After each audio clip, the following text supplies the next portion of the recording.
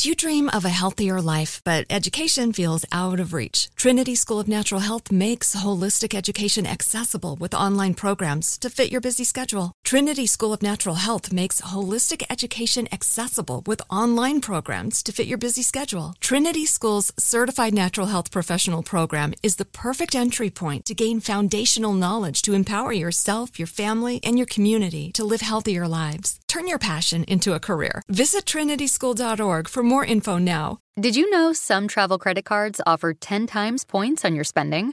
Don't miss out on big rewards for your next trip. NerdWallet lets you compare smart travel credit cards side by side, curated by an expert team of finance nerds. What could future you do with better travel rewards? A free flight? A room upgrade? Don't wait to make smart financial decisions. Compare and find smarter credit cards, savings accounts, and more today at nerdwallet.com. Reminder, credit is subject to lender approval and terms apply. NerdWallet. Finance smarter. I'm late for a very important date. Time is running out to score adult theme park tickets at child prices from Undercover Tourist. This summer, make your Walt Disney World vacation more affordable than ever. Escape into a place where magic has the power to transport you into stunning worlds and your favorite stories for less. Buy from Undercover Tourist, an authorized seller, and link to official Walt Disney World apps so you can add on Genie Plus and Lightning Lane upgrades easy. Book your adult theme park tickets at child prices with Undercover Tourist now and save. UndercoverTourist.com. This is Alec Baldwin, and you're listening to Here's the Thing, my chance to talk with artists, policymakers, and performers, to hear their stories, what inspires their creations, what decisions change their careers, what relationships influenced their work.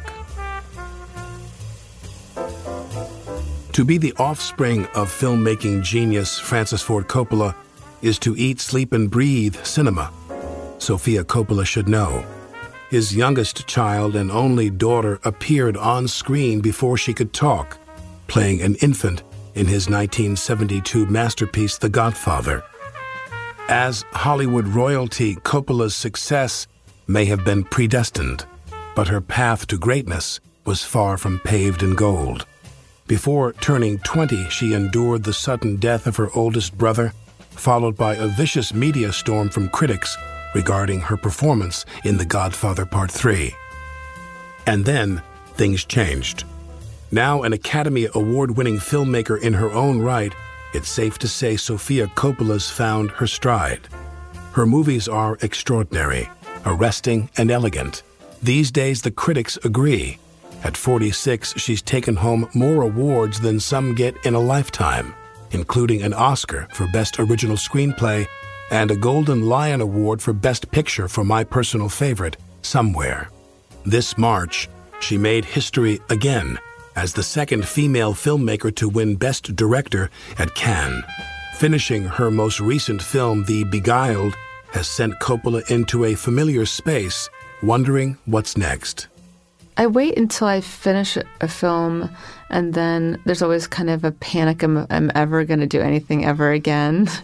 And then somehow something, sparks some interest, but then you never know if that's really what you're going to focus on. So, yeah, usually after I finish a project, I sort of think about what I'm interested in and try to be open to different things. And then finally something keeps nagging at you that wants your attention. And did that work with this last film? Was that the case with the last film? Yeah, this one was my friend Ann Ross, who's my production designer. We were working on a commercials after a film, and I didn't know what I was doing, and she just said in passing, like, "You have to see this Don Siegel film, The Beguiled. I think you need to remake it." And I was like, "What? I would never remake a movie." And I knew that I never saw the film. I didn't know about the film, but people that really know, like cinephiles, love that movie, and it's a classic in that genre. And I watched it, and it was so not what I expected. It takes a turn, and it just stayed in my mind. It was so weird, and it just stayed in my mind. And then I kept thinking about, God, I would do it this way. And it's a story about a house full of women, but told from a real kind of macho guy's point of view. I thought, it'd be interesting kind of to tell the same story, kind of flip it and tell a different version. So I found the book, which was out of print, and it's told by the story of all the different characters. But who wrote the book? Thomas Culligan. When did that come out? How long ago? It looked like a kind of pulp fiction of the 60s. It's not like classic literature and, very like genre. And then I try to forget about the film. But is that hard to do? I always hear people say that, and then I forget about the film. Is it hard to do?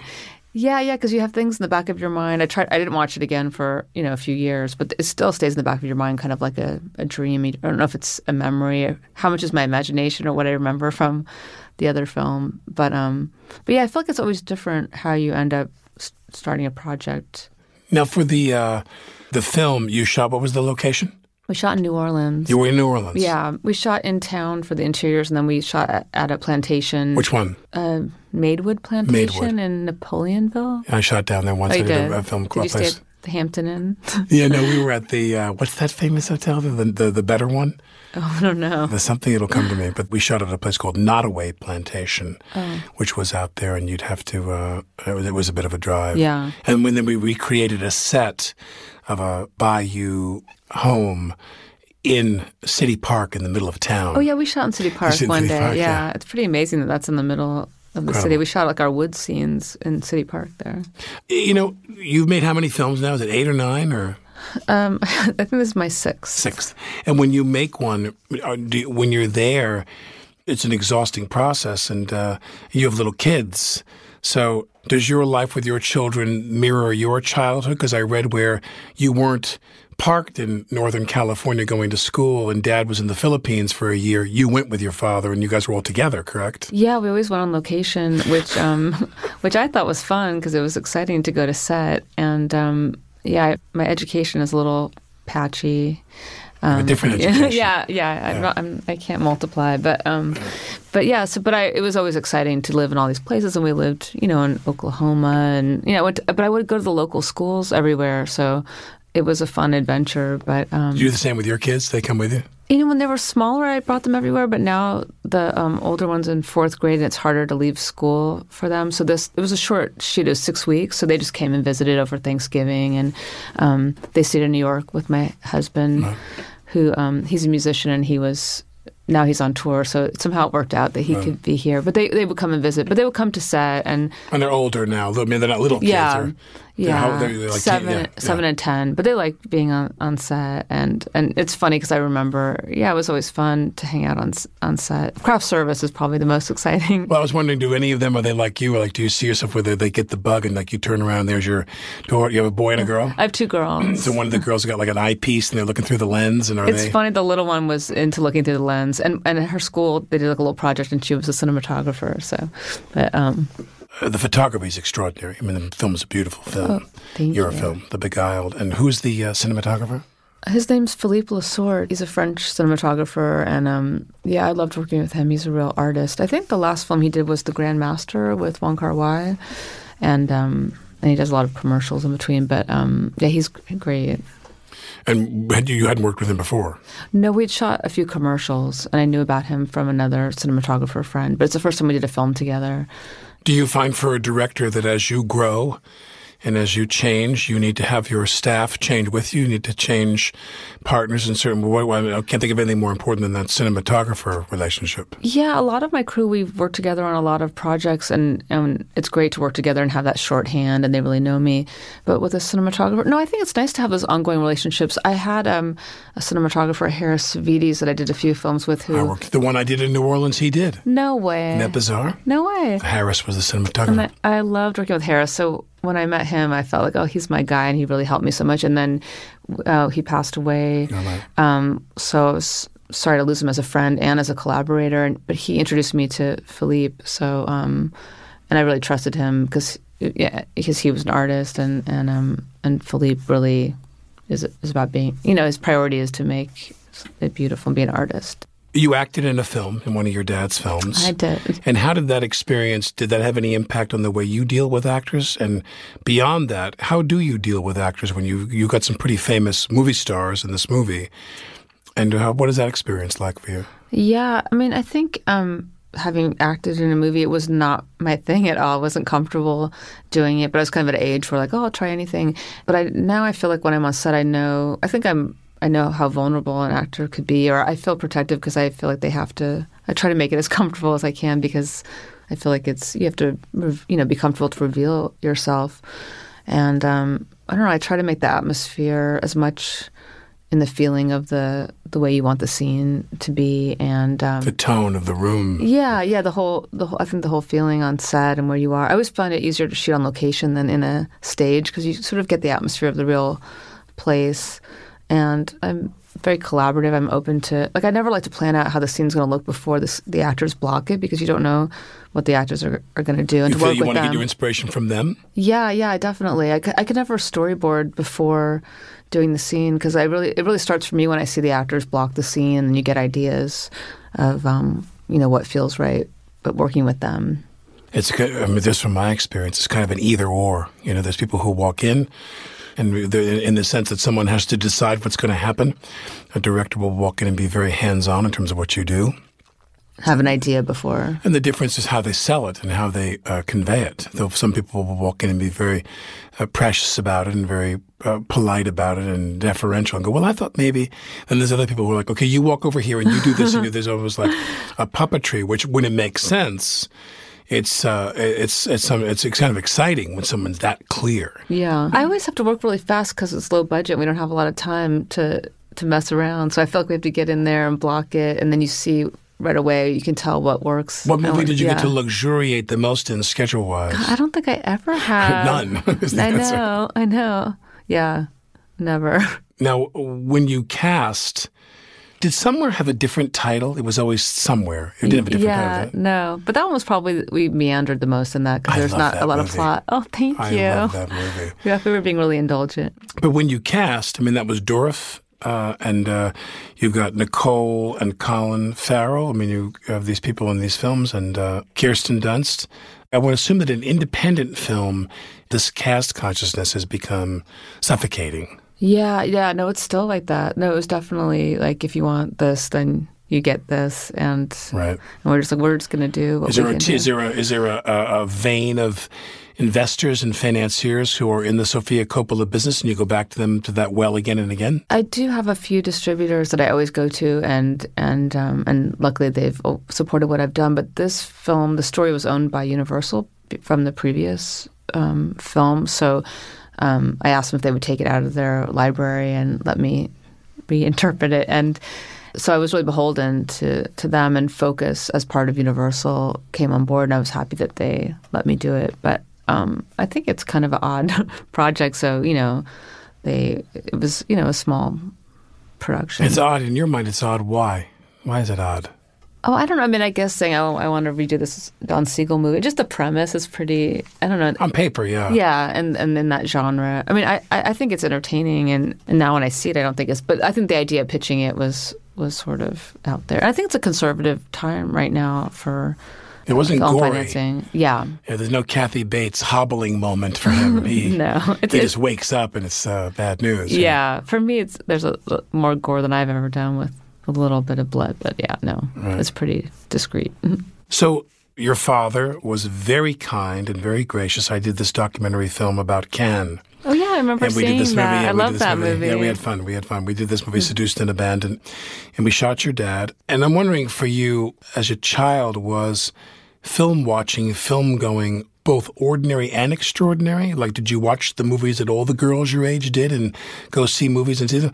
Or were you heavily influenced by your dad, or both? Yeah, I think I remember the first movie. I don't remember if it was Grease or Bugsy Malone, but so I did see some movies that were part of kid culture. But my dad had a screening room, and there was always movies being shown, and we were always around. And so I remember they were watching Kurosawa or some movie that kids wouldn't normally watch, but they were just around. So I feel like we were exposed to interesting films. But then I would also go to the local movie complex. Bugsy Malone. Yeah. I remember Purple Rain was really seeing that in the theater when I was 12. It blew my mind. But so I had a mix of. What was the first moment then when you were watching the Kurosawa, that stable of films, and you sat there and said, wait a second, there's cinema. Yeah, but I feel like he was always watching all these movies, and I don't think it really registered, and then somewhere it has to have had something like that. Yeah, I don't remember the time. But I remember him being on the porch watching Yojimbo. Our dog was called Yojimbo after that movie. But and then really weird there was this movie like Hitler Mon Amour. There was some really weird German art film that was creepy, and I remember seeing as a little kid. But there was always, he was watching cinema while we were doing what kids do. Yeah, exactly. So we were kind of half watching it. And was there ever a film that, I'm not assuming your father was an openness, but was there ever a film that you turned your father onto? Was there like a whole continent of films your father wouldn't get near, and you finally said, "Oh, you got to watch this," and he watched it. He was like, "Hey, that's not so bad." You know what was really funny? Like years ago, did you ever see this R. Kelly hip opera called "Trapped in the Closet"? Do you know what that is? No. It's so far out. It's him doing this kind of Trapped in the Closet, R. Kelly. It's really out there, and we had the video, and we were watching it, and my dad started watching it with us, and he's like, "This is really creative, but it's really this, like, it's like a long hip-hop video, but it's so, everything's really acted out, and it's really out there." So it was funny to see him get into that. It's a very layered hip-hop video. Yeah, I feel like he would have never seen that, but he watched it, and he really appreciated it. Oh, and I remember when I was a kid, we for the screening, we could pick movies that we wanted to see, and I had read about Prick Up Your Ears with Gary Oldman. And so, one of my favorites. Yeah, and I was like, I don't know, teenager, and I didn't really know what it was about, but I had like read about it, and from London, it was cool. And so he got the movie, and then everyone was like, "Sophia, what is this movie?" But I ended up knowing about Gary Oldman and appreciating him for when he was casting Dracula. So Oldman's my favorite actor. Oh, he's great. Yeah, he's amazing. He can do anything. Have you ever wanted to write something? Did you write Lost in Translation for Murray? I did. You did? I did. It helps me a lot to picture an actor when I'm writing, and I was picturing Bill, and so then I was determined that it had to be Bill. Had you met him before? No, I had never met him. And I spent like a year trying to track him down, and anyone I met, I was like, "Do you know Bill Murray?" Right. And yeah, so, but I really had him in mind. I wasn't going to make it unless he was doing it. So, and then what happened? How did you finally reach Bill Murray? Well, Mitch Glazer helped me. I'd showed it to him, and I knew they him. worked together. Yeah, he's a writer, and so I showed him some early drafts as a writer, and then I said, I want to get Bill for this. What do you think? And I think he was impressed that I saw this kind of side of Bill, or he thought it was worthwhile. And finally asked Bill to meet me. But it was a long process. But thanks to Mitch, I got to... When you met him, what was that like? I'll never forget it. He was wearing a seersucker suit. And I think they were at like El Contenori, that restaurant. Mitch called me and said, "I'm here with Bill. He says, come over." And I've been trying to meet him for like a year. And I went over. And yes, I remember he was in seersucker. He was very gentlemanly, and we were walking out after, and I turned to Bill, and there's a moment in 16 Candles where she's with the guy that she likes, and she sees her dad, and she's like, mouths like, "That's the one." And I had that moment with him, like, "Oh my God," to Mitch about Bill. But I was thrilled for him to even look at it, because it was so hard to track him down. And was it tough to convince him to do the movie? I mean, he's not the easiest person to corral. He's just not committal, and like he didn't have an agent or anything. And it was just apparently you've called like an 800 number and leave a message for him or something. Yes, I was leaving messages on that 800 number, and for like a year, and then finally at the end he looked at it and he said, yeah, I might be inclined to do it, but he never would say for sure. And so we went to Japan just like hoping he would show up, and luckily he did. What was the backup? It was nerve-wracking. We didn't have a backup. Coming up, Sofia Coppola reveals her father's advice for getting actors to do their best.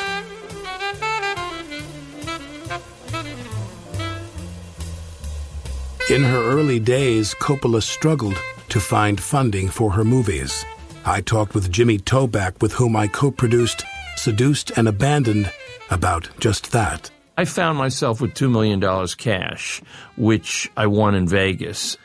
By the way, lest the IRS be listening, my net figure with Vegas is about minus $50 million. So please don't tell me I made money that way, as anyone in Vegas will vouch. But in any event, I had that $2 million. This is 1981.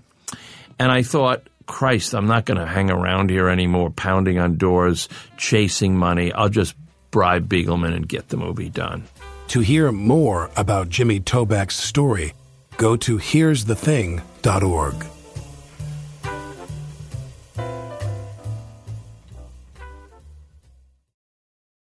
Mom met a lot of your demands over the years. This Mother's Day, get her the Bartesian cocktail maker that makes premium cocktails on demand. In just 30 seconds, have your choice of over 60 premium or seasonal cocktails, all at the touch of a button. Get $50 off on the Bartesian cocktail maker now when you buy 1 pack of cocktail capsules. So, for all the times you made a mess, get Mom the countertop cocktail system that makes premium cocktails without making any mess at all. For all the times you begged for soda, get her premium cocktail capsules made with real fruit juice and craft bitters. For all the times you demanded tacos for dinner, get her the Bartesian that mixes margaritas in just 30 seconds. Make Mom's Mother's Day and all the 364 days that aren't Mother's Day with a Bartesian cocktail maker at $50 off. Visit BARTESIAN.com/mother now to get $50 off the Bartesian Premium Cocktail Maker.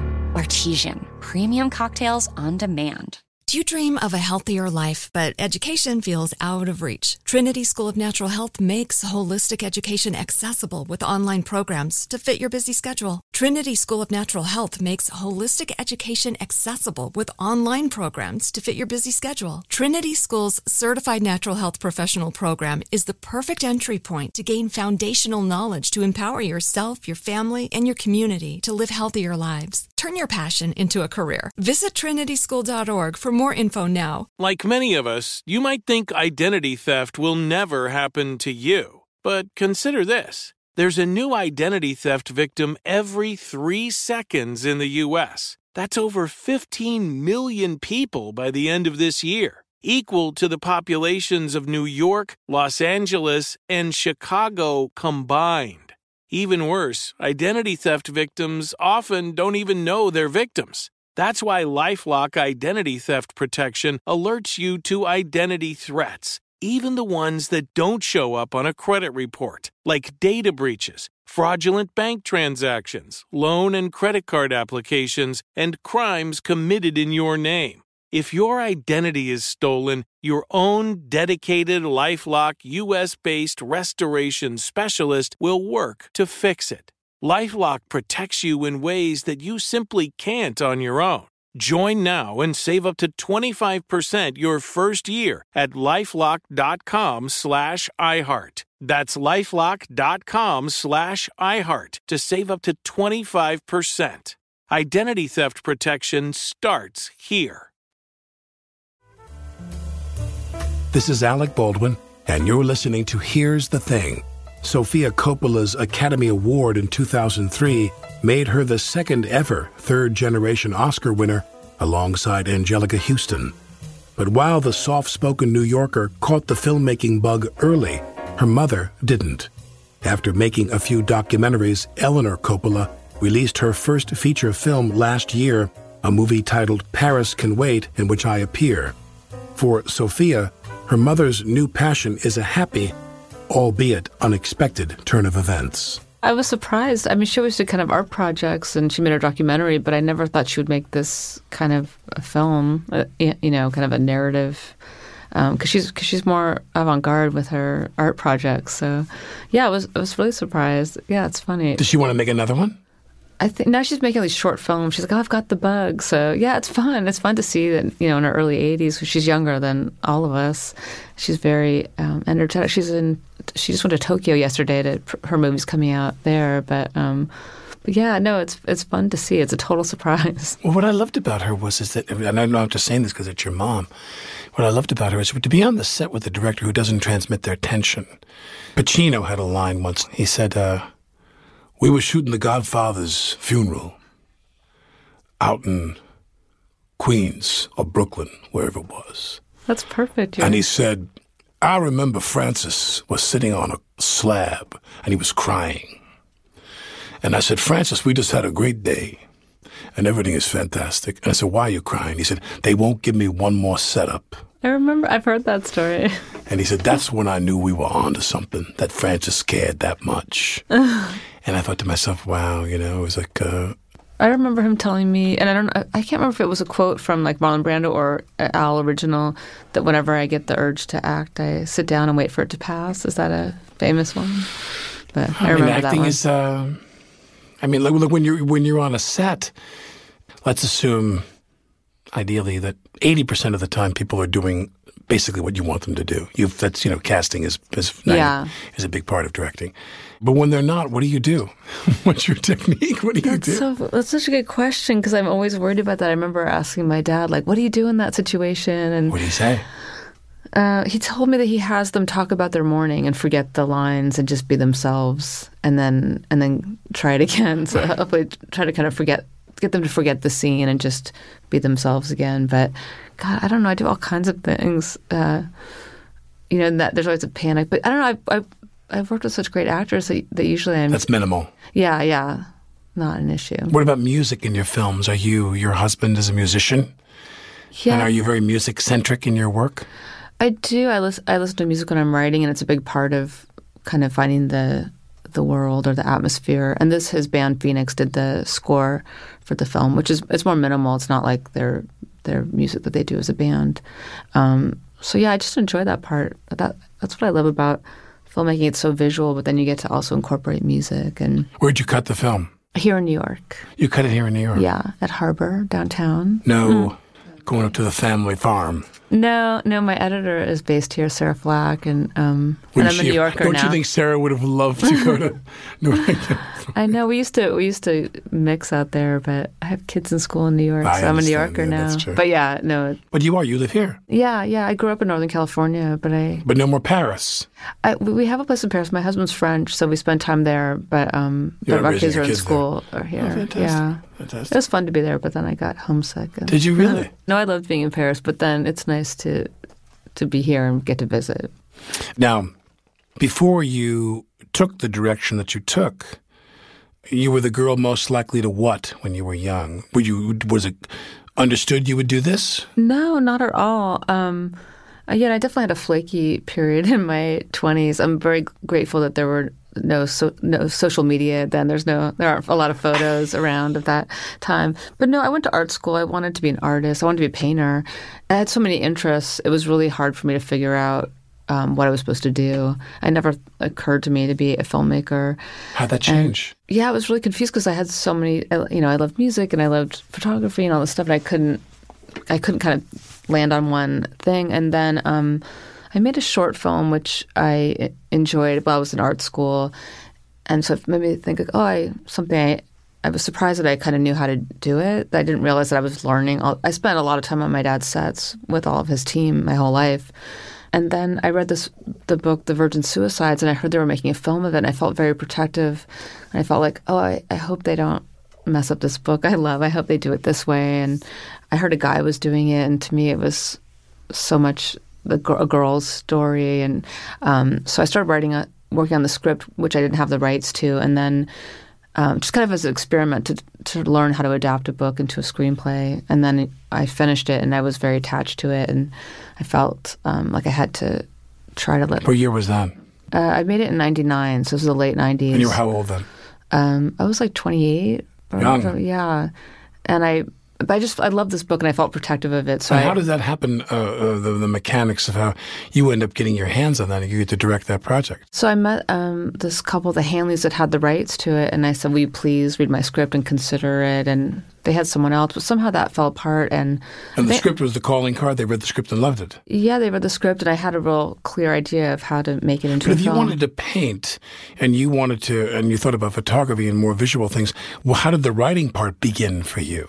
I wrote stories as a kid, and my dad always talked a lot about screenwriting. That was where he started, and so he was always talking about act structure and writing. So I guess it was something that he was talking about and I was learning about. But I don't know. I wrote my first script and somehow figured out how to do it. Yeah.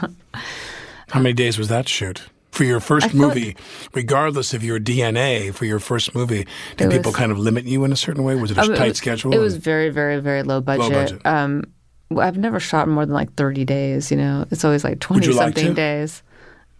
Actually, Marie Antoinette was a longer schedule, and I prefer a short schedule. I think it's so intensive. I just like to get in there and get it done, and it's exhausting. A longer shoot, I feel like it's hard to do a long shoot. And I like that schedule of having to problem solve quickly and have to just figure it out and not it's more intuitive or something. It's interesting how some directors who I've worked with, that moment when they're on the set directing the film, which is, I mean, obviously there's the pre-production, there's the shooting, and there's the editing, and the preponderance of directors will say to me that the editing phase is their favorite phase because they're locked down and they're really making the movie. Yeah, I like being in the editing room. You do?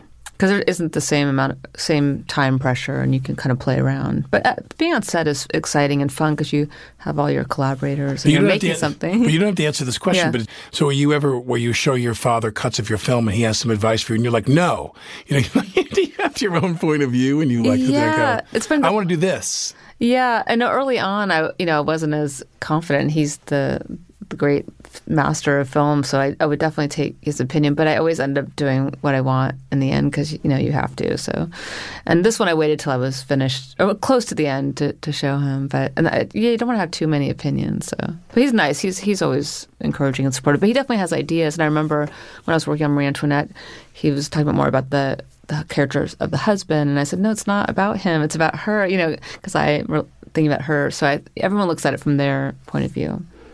And I feel like sometimes when I watch this last movie, there's a very kind of artistic, I mean, the girl walking down the lane with the weeping trees and the mist and the costumes, there's a real cinematic reach you have now. Oh, I just love that. And it's such a beautiful location. Right. And it's a visual art form, so the idea of making every frame the most it can be. Like a painting. Yeah. The Godfather's like a painting, and so many of the frames are a so painting. Beautiful. And it's beautiful. I mean, I always tell people, watch the movie with the sound off. Yeah, you really enjoy I the saw film. it at Radio City recently. Yeah. Both of them. It was incredible to see. But I wonder if that's true with you. Do you want to deepen the texture? Do you want to make your films... You want to go further in terms of design and beauty in a kind of almost Kubrickian way of the sets and the costumes, or are you going to go make a movie where like two chicks are in a car? Yeah, no, I like the visual part of it, and then how you tell the story visually. I think that is exciting and interesting to me. Yeah, this last film of yours was probably the most voluptuous one in terms of the photography and the look of it. Yeah, and just being in the South and like trying to show the humidity. Oh, good. Oh, you felt it. Yeah, we were trying to feel the heat of the South. It made you more uncomfortable to see those women doing their little modest field work and their little gardening in those full dresses. Yeah, I wanted you to feel them all buttoned up. About to burst. you do. You sit there and go, oh God, why are these poor women? They must be like suffering to death in this thing. And then the sexual tension underneath it all. When you cast someone to play that part, what did you want in an actor who played the lead role that Farrell plays? What were you looking for? Yeah, we had to have. I wanted a really masculine guy that could, handle all these women, but like charm a 12-year-old, a woman in her 40s, kind of had a range. And I knew that he could be complex enough that he was, he could be mysterious and complicated to them and really be a contrast to their kind of delicate, pale, feminine world. So he had to be, have mystique. And narcissistic. Yes. He's like, underneath every scene, it's almost like, and Colin Farrell obviously is a movie star. Yeah. And what I loved is almost in every scene, he's like, go ahead, admit it. You want me. Yeah, exactly. You want me. Whatever age they were in the house. Yeah, everyone in the house. Just let's tell me up front. You want me, right? Yeah. He was, I like that he's like the thinking woman's sex object, that he's just like there, like the hunk, but that hopefully there's more going on. And in the book, he was an Irish immigrant. So when I met Colin, I thought, that just adds to his exotic charm. Being in your family, would you say that there's been as much down as there's been up? Has it been hard as well for you? Oh, definitely. I mean, we've gone through every family has. How primarily? My dad definitely had ups and downs in his career where he was successful and then could lose everything, and so. But he was a bit of a gambler. Yes, he was a gambler, but it was always exciting. Yeah. And then we had a personal loss. I lost my brother as a teenager, so so there's. How old were you when that happened? I was 15. My eldest brother. Age. Yes, yeah. So I think it had a big impact on our family. So so I feel like we've been fortunate in some ways, and then you've experienced the worst moments of life. So I can't imagine now having children as a parent, because I may know how it affected us as a family. But the child of your children is the ultimate despair. Yeah, no, I can't even picture it. So. But your mom, on the other hand, your father, who I don't know well, And don't think I could, because he's just so, whenever you're around him, it's so intimidating, let's face it. I mean, he's your father, so it's different. But your mom, though, is such a unique, plain speaking, very down to earth. She's very down to earth. And people how don't did that situation that. with your brother, she seems like something that she conquered that. Yeah. No, I know it was obviously a huge struggle for them, but she dealt with it in her personal ways. She found a way. Yeah. And it's true, a lot of people fall apart, and she was able to find some way to go on with her. Right. So she's strong, but she seems petite and quiet, but she's strong. She's incredibly clear. Yeah. This is my opinion, the brief few days I was there. Yeah. How would you say that for you, beyond being a mom and your issues with your raising your kids while you're working and doing this very difficult work, how else does that affect your work, you being a woman? I don't know, because you put your personality. So I think women have different qualities. I don't know. People have said that I'm like maternal on set, or I don't know. I think I just have a different point of view as a guy. So I feel like that's an advantage to have a different point of view. Are you always this serene when you're working? Is this you? I think I got that from my mom when you said that she keeps it together on set. People think I'm so calm on set, and I think we're good at concealing our stress, because you got to keep it together for your crew and everything. So yeah, I have a different demeanor, so I'm sure. You have a very soothing demeanor. And the other person that I worked with once, I didn't even work with you, but someone I worked with who had that kind of demeanor is Woody.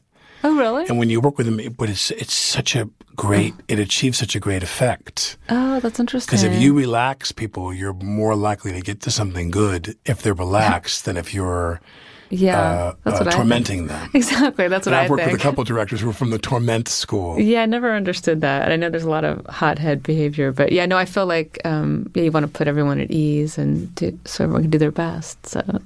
Did you ever get frustrated working where you really, really lost it? I never lost it. I always keep it together. I've had frustrating moments for sure, but... Do you go home and lose it?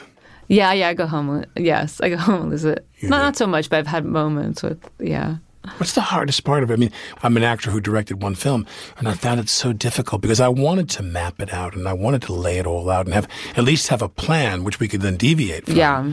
You have to have a vision in your mind. Like, I see it all in my head beforehand, for sure. Like, when I'm writing it and I'm picturing the actors exactly how they say it. But then you come on set and you see how they do it, and it's like how you imagine, but then they add something that you didn't expect. And I think you just have to be really flexible and open to... How do you experience movies now? Is it links and DVDs and Oscar material and privately at home, or do you go to the movies? I love going to the movie theater. I mean, I'm also... I imagine you don't have time for that, though. Yeah, so I watch a lot of movies at home, but whenever I go to the theater, I live near Film Forum, and just living in New York is so exciting to get to see all these revival of old films. Sure. It's just such a different experience, especially nowadays with being in contact and having your phone around all the time. It's distracting at home to really get lost in a movie, so... Yeah. I keep telling people I hope they go see mine in the theater, but I love going to the movie theater. It's such a different experience.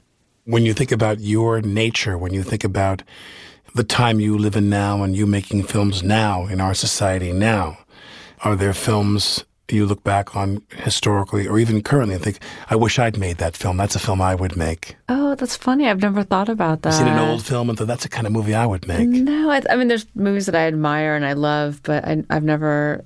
movies are so personal. It's like your children or something. It comes from you, so I can't imagine looking at another movie and thinking, I wish I had made that. There's not a female character in a film that you think reflects who you are and how you feel about life and your career and your family. No, I'm just kidding. No, I can't think of one. But of course, there's so many that I admire and love, and but I can't think of one. But where are you in your films? Are you in your films? How you feel about life? Where are you in this current film? I'm in all of them. This one, I think it's a little bit maybe a devilish side, or I don't know. I was having fun with this one. You don't need to explicate that. Yeah. We get it. We get the whole Colin Farrell thing. Yeah, we get it. No. In this film, there's Elle, who's 18, and Kirsten, and then Nicole. They're. I feel like I've been each age of that woman in that kind of stage. I'm not like those characters, but I can kind of relate to kind of the girls at different stages. But I don't know. I always put things about myself in them at that moment. But there's the idea that we're always questioning who we are. We're always questioning, at least I am, the life I have. I'm always thinking of alternatives. Well, what about this and what about this? Until you finally realize I'm doing precisely what I was meant to be doing. Yeah, what you want to be doing. Do you feel like you're doing precisely what you were meant to be doing?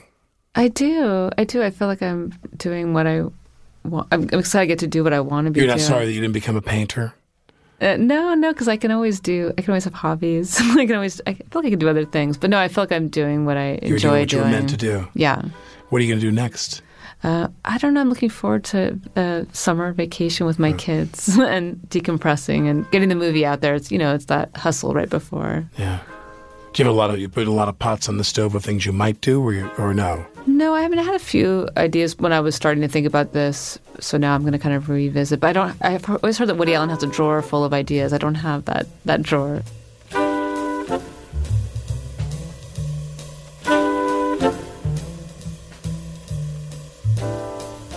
As luck would have it, she doesn't need one. This is Alec Baldwin, and you're listening to Here's the Thing.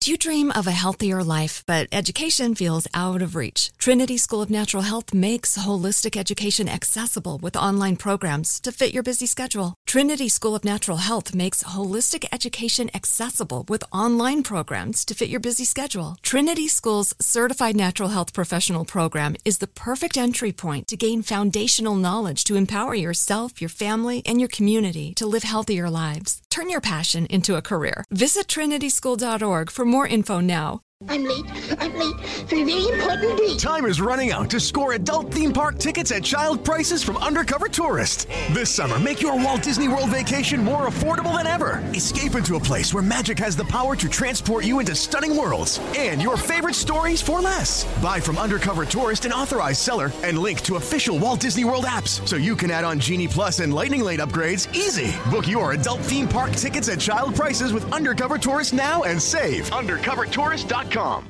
Right here, right now. Find your beautiful new floor at Right Rug Flooring.